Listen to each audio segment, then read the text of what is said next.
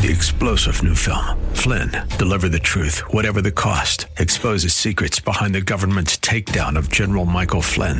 Flynn knew what the intel world had been up to. He ordered the first audit of the use of contractors. This set off alarm bells. He told the truth. He was the most dangerous person for Donald Trump to hire. They had to get rid of Flynn. Flynn, deliver the truth, whatever the cost. Available now. Watch it today. Go to salemnow.com. salemnow.com.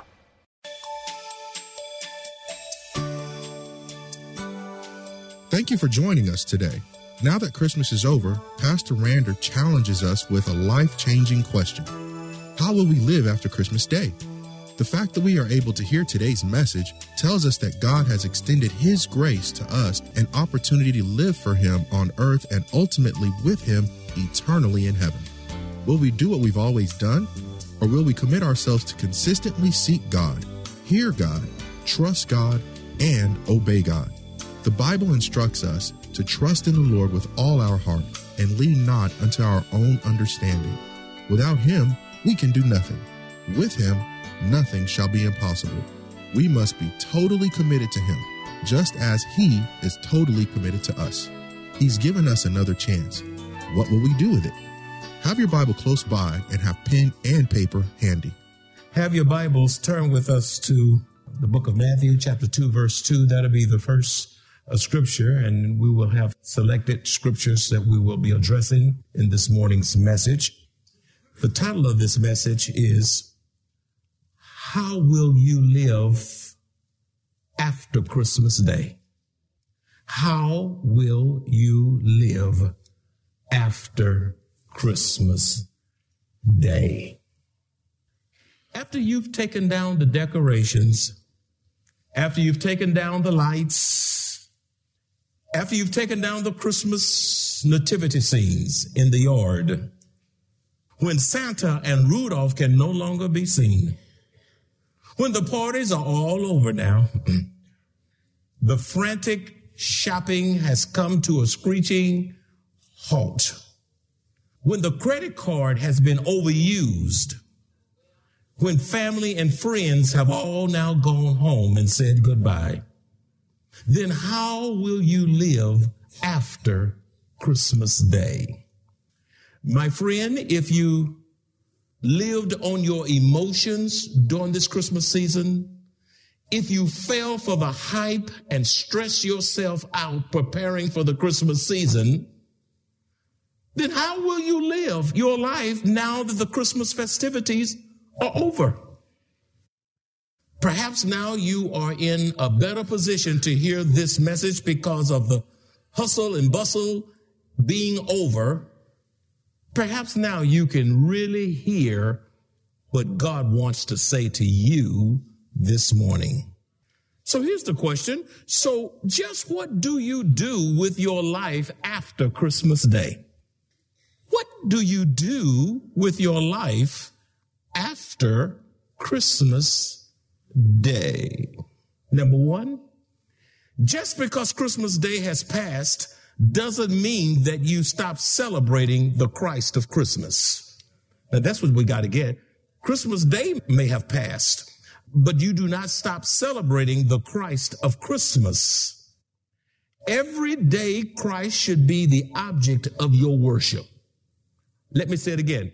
Every day Christ should be the object of your worship. Like the wise men, worship Christ. Matthew 2:2 says, where is he who is born King of the Jews? For we have seen his star in the east and have come to worship him. Matthew chapter 2 verse 11 also says, and when they had come into the house, they saw the young child with Mary his mother and fell down, there it is again, and worshiped him.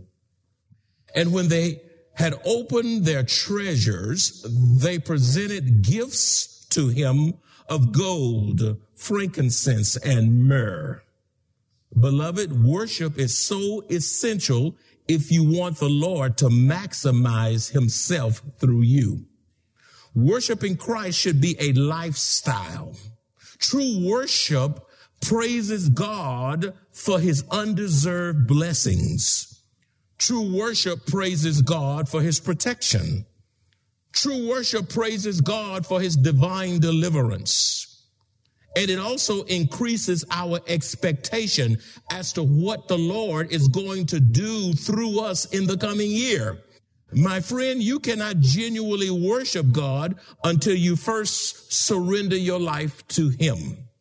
Also, genuine worship involves giving to God sacrificially because you love him so much. The scripture says in 2 Samuel chapter 24:24b, nor will I offer burnt offerings to the Lord my God with that which cost me nothing. The wise men presented gifts of gold, frankincense, and myrrh to the Christ child, the King of the universe, God in human flesh. What was your sacrificial gift to Jesus this Christmas season? Psalms 116 verse 12 says, what can I offer the Lord for all he has done for me? How many of you know God's been good to you? How many of you know God has done great things for you? How many of you seen God's multitude of blessings and provisions and deliverance just for you? In return to what God has done for you, what are you going to offer him? Number 2, be mindful that Christ is with you and you are not alone. This will help you as we approach the coming year. Be mindful that Christ is with you and you are not alone. You say, how do you know that? Because of Matthew 1:23, which says, behold, the virgin shall be with child and bear a son, and they shall call his name Emmanuel, which is translated God with us. Underline those last 3 words, God with us, Emmanuel. As I preach this message this morning by radio, television, internet, wherever it's going, perhaps you are single. Perhaps you are a widow or widower. Maybe you're elderly and your family and friends are not around right now. Be mindful that our Lord left his throne in glory, humbled and subjected himself to his own creation just for you who are single. God came just for you who are widows and widowers. God came just for you who are elderly. He was born not only to be with us, but also to be in us if we would only open our hearts and receive him as our Lord and Savior. This is the only way that God will be with you. Even Mary, the mother of the Christ child, rejoiced in the babe of her own womb and acknowledged him as the God of her salvation. You say, where do you see that? In Luke chapter 1, verses 46 through 47. She had to trust her own child, who is God, for her own salvation. She not only saw him as a child, but even more, her child, but even more and greater, infinitely greater, she saw Jesus, her own child, as God in human flesh. Luke 1, 46 and 47 says, and Mary said, my soul magnifies the Lord, and my spirit has rejoiced, look at this, in God, my Savior. In God, my Savior. This is the mother of Jesus saying, this child is God, my Savior. Believing the marvelous truth that God is with us will remove our doubts.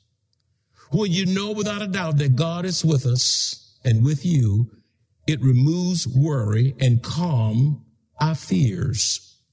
Beloved, refuse to allow Satan to seduce you into living in fear, because Christ is our Emmanuel, meaning that he is with us. In Hebrews chapter 13, 5b through 6, it says, for he himself has said, I will never leave you nor forsake you. Look, never. Never means what? Never. I will never leave you nor forsake you. How reassuring that is. So we may boldly say, the Lord is my helper.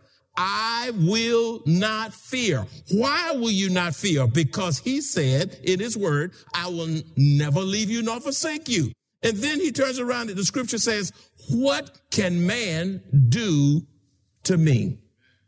Man may take your body. He may even kill the body, but he can't touch your soul. Number 3, as we close out this year, listening to God is a matter of life and death.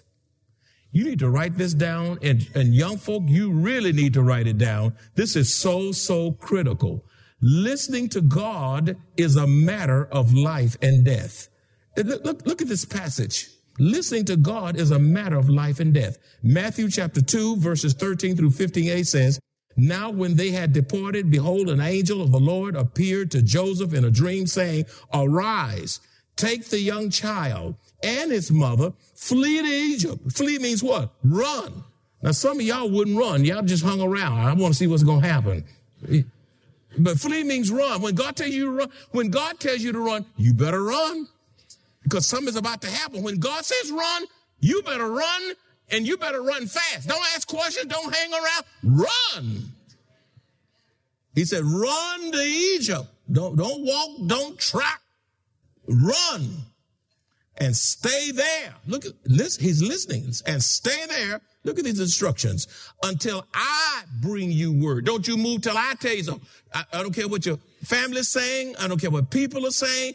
Don't you move until I tell you to. Now, that's why some of y'all get in trouble. You move before God tell you to move.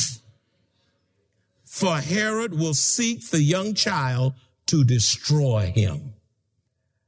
When he arose, he took the young child and his mother by night and departed for Egypt. Verse 15, and was there until the death of Herod. Now, notice in this passage, Joseph didn't say when receiving instructions by the angel of the Lord, Joseph didn't say, I'm tired, I'm sleepy, Lord, wait till I get more rest. He didn't say, I don't feel like it, God. I'm too busy, God. He didn't even procrastinate.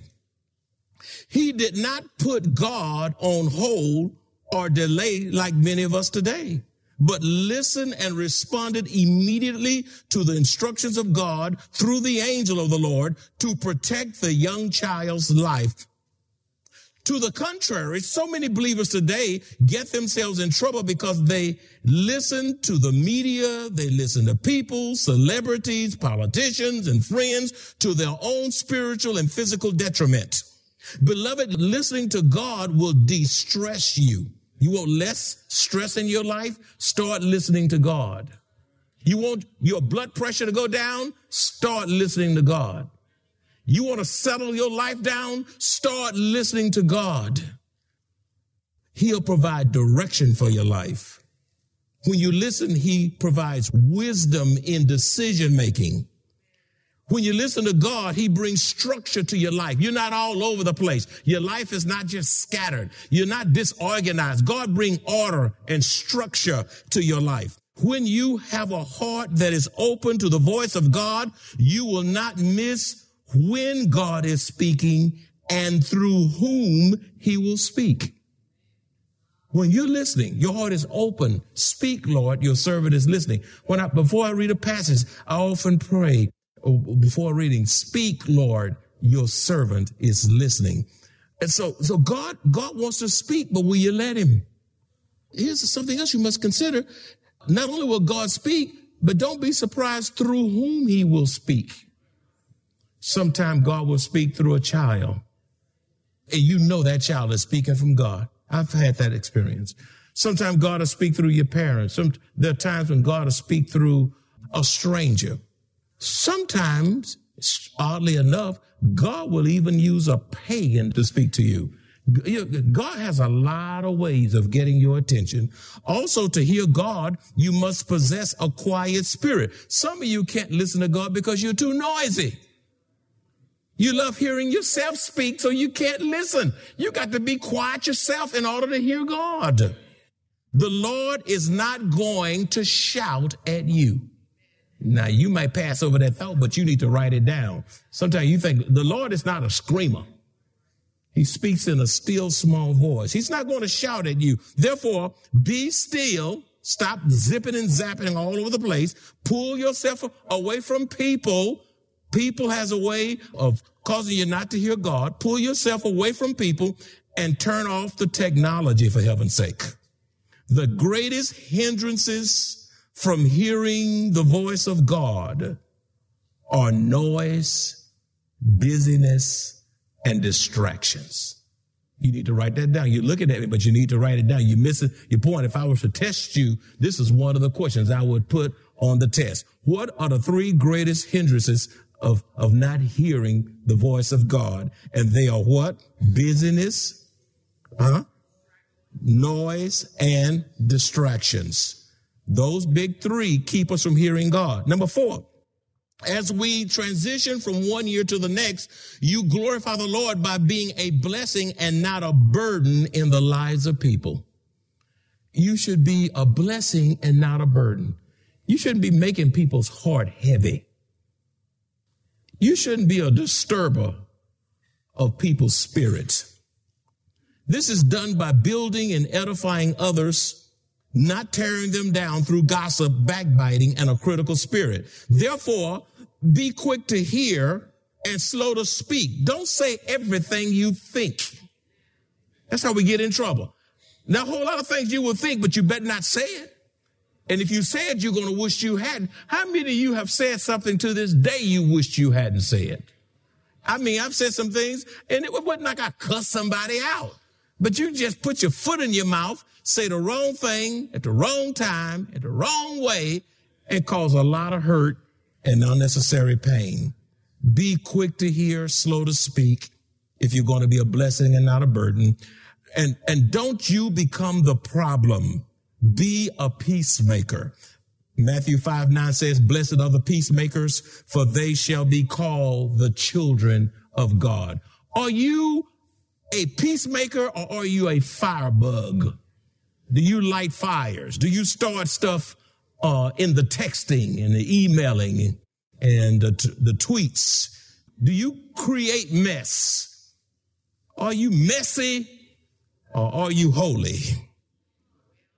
You one or the other. Number 5. Why y'all laughing? You laughing? I believe you laughing because it's true. You got some messy saints. When they come, here comes the mess. Number 5, be thankful as we close out this year. Being thankful is not an option. It's a command. We are to live in a spirit of gratitude and thanksgiving. Hebrews 13:15 says, therefore by him, let us continually offer the sacrifice of praise to God.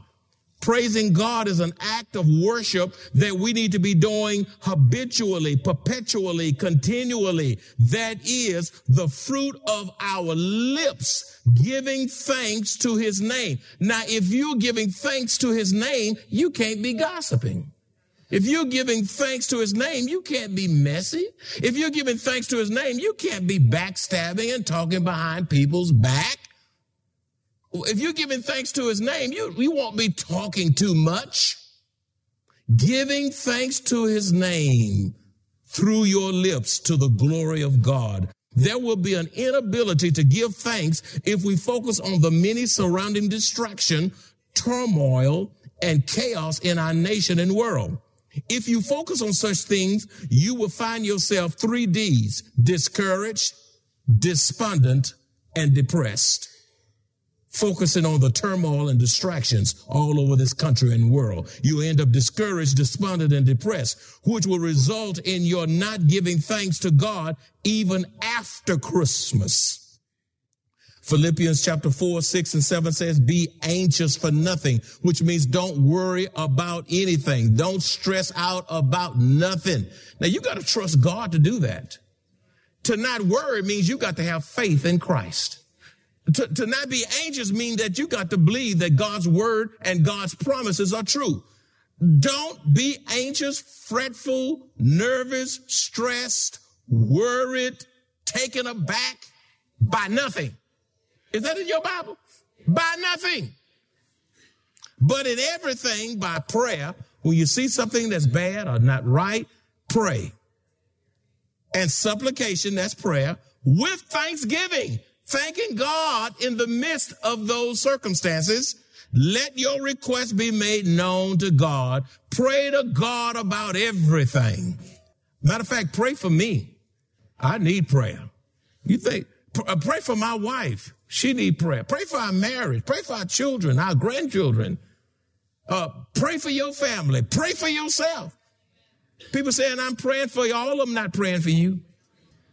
To make sure you prayed for, you better pray for yourself. And never say, I'm praying for you, and don't pray for them. As a matter of fact, you ought to make it happen. When they say, well, you pray for me, you need to say, well, let's pray right now, lest you forget 2 days later. Just go and pray right then. Settle it right then, because you know you're going on to the next thing. Don't say you're going to pray for somebody and don't pray. Look, let your request be made known to God, and the peace of God, which surpasses all understanding, will guard your hearts and minds through Christ Jesus.